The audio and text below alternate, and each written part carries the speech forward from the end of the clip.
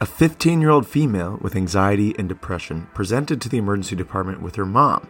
After telling the mom she ingested some medication from a friend's house in a self-harm attempt, they arrived to the emergency department about an hour after the ingestion happened. She wasn't sure what the medication was, but she took about 30 tablets. She was observed in the emergency department for 6 hours, where she was asymptomatic, had normal labs, and just a mild tachycardia to 105, which the team thought was related to her anxiety.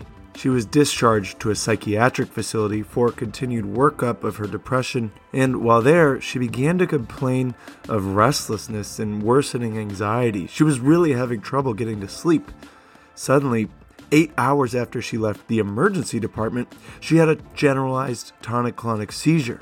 EMS was called, who rushed her back to the emergency department where she continued to experience multiple repeated seizures and had a brief cardiac arrest. ROSC was quickly achieved after a few rounds of CPR, and they gave benzodiazepines and intubated the patient. Her post-arrest ECG revealed sinus tachycardia, a first-degree heart block, and a wide QRS. She developed progressive hypotension, and an echo showed she actually had poor cardiac output, so she was placed on ECMO. Unfortunately, the patient continued to decompensate, and eventually care was withdrawn 6 days later. If you think you know what possible toxin could cause such a severe outcome so many hours after ingestion, send your guess in to ToxTalk1, TOXTALK1, @gmail.com to take part of our next episode of The Poison Lab.